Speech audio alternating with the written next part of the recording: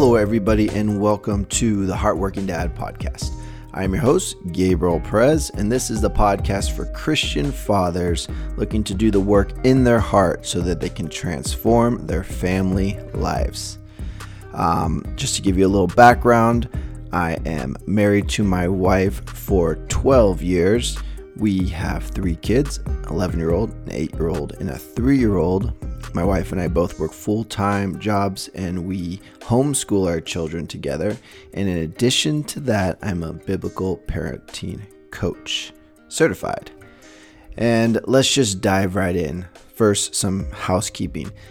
Guys, I would really appreciate it if you would leave a review and a 5-star rating. You don't have to get 5 stars, but if you do so, listen to this podcast and you enjoy it, please leave a rating and review. It helps me, it helps the podcast, it helps the movement to really go forward for Christian fathers, working on our hearts. More and more, I realize how much of a necessity that is. And so with just that, because it's going to lead me into this topic, I want to talk about the importance of dealing with our wounds as men. I'm a part of quite a bit number of Facebook groups for parenting and homeschool. And one of the things I came across that was sad because it was also my journey, was a mother who was just concerned. She literally said, her husband, she loves her husband. He's a great guy.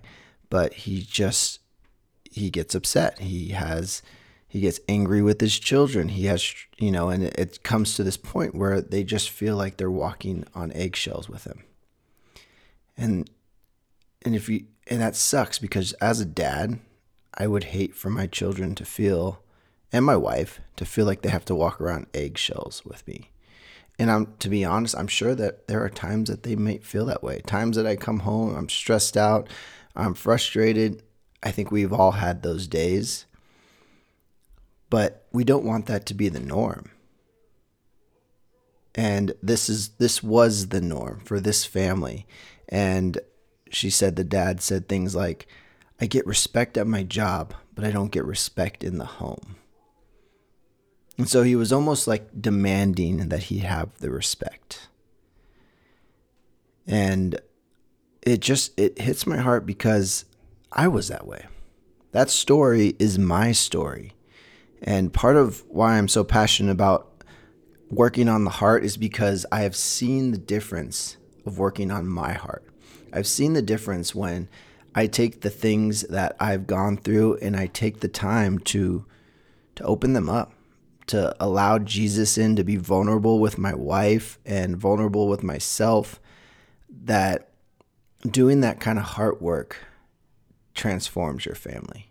Dealing with your wounds as a man transforms your family.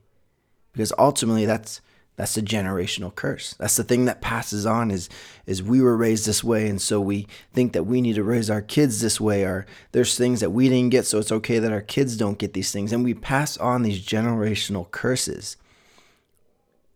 And it's something that it's because we are never stopping to do the work in our own hearts. We're always looking to the situations.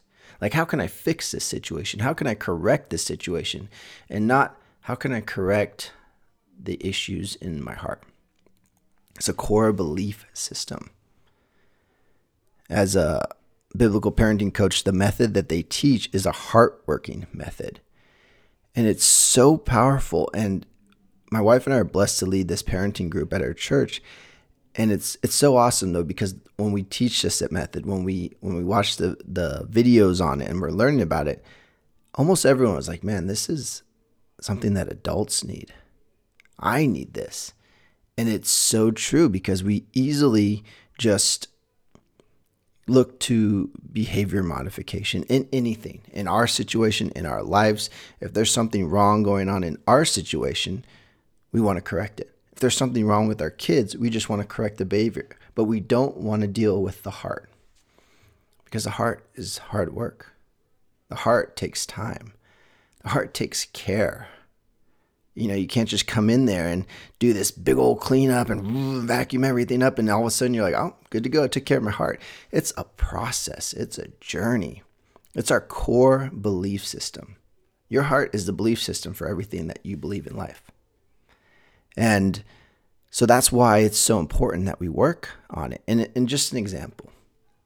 The other day, I woke up. I started to feel a little discouragement. That's the thought in my head. And and it was like, not even the feeling. It was just like, man, I was looking at situations and be like, it's not really working out here.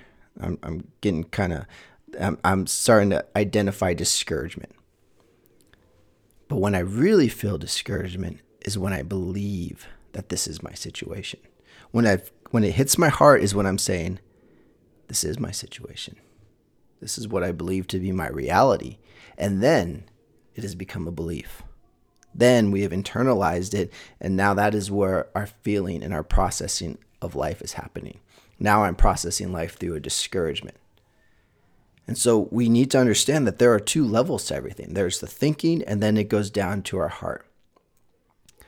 And that's where we come in as men in our own hearts, because we rationalize, like, I'm not getting respect. Like this situation doesn't look like there's respect in my home. This doesn't look like they're treating me as the provider, the protector of my home. So then that thought comes in, internalized down to his heart. There is no respect in this home. I would demand it. I need to make them have respect. It changes everything, because now you're believing it and now you're enforcing it. And this is just the example, but it's something that is so imperative that we work on our hearts. It's so imperative that we take the time to work on these wounds we have. And it's not finding blame. It's not casting like, well, this is how I was raised, it's their fault. It's just understanding that this is what you need. This is the care that your heart needs, and that it takes time.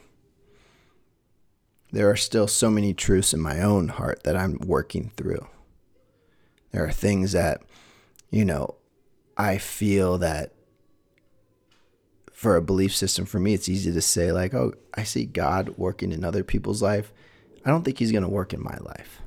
That's been something that I've had that thought, and it's become a belief. And I have to actively walk with God in this. I have to surrender this to him and be like, God, I know that's not you. I know you're bigger than that. I know you're more than that.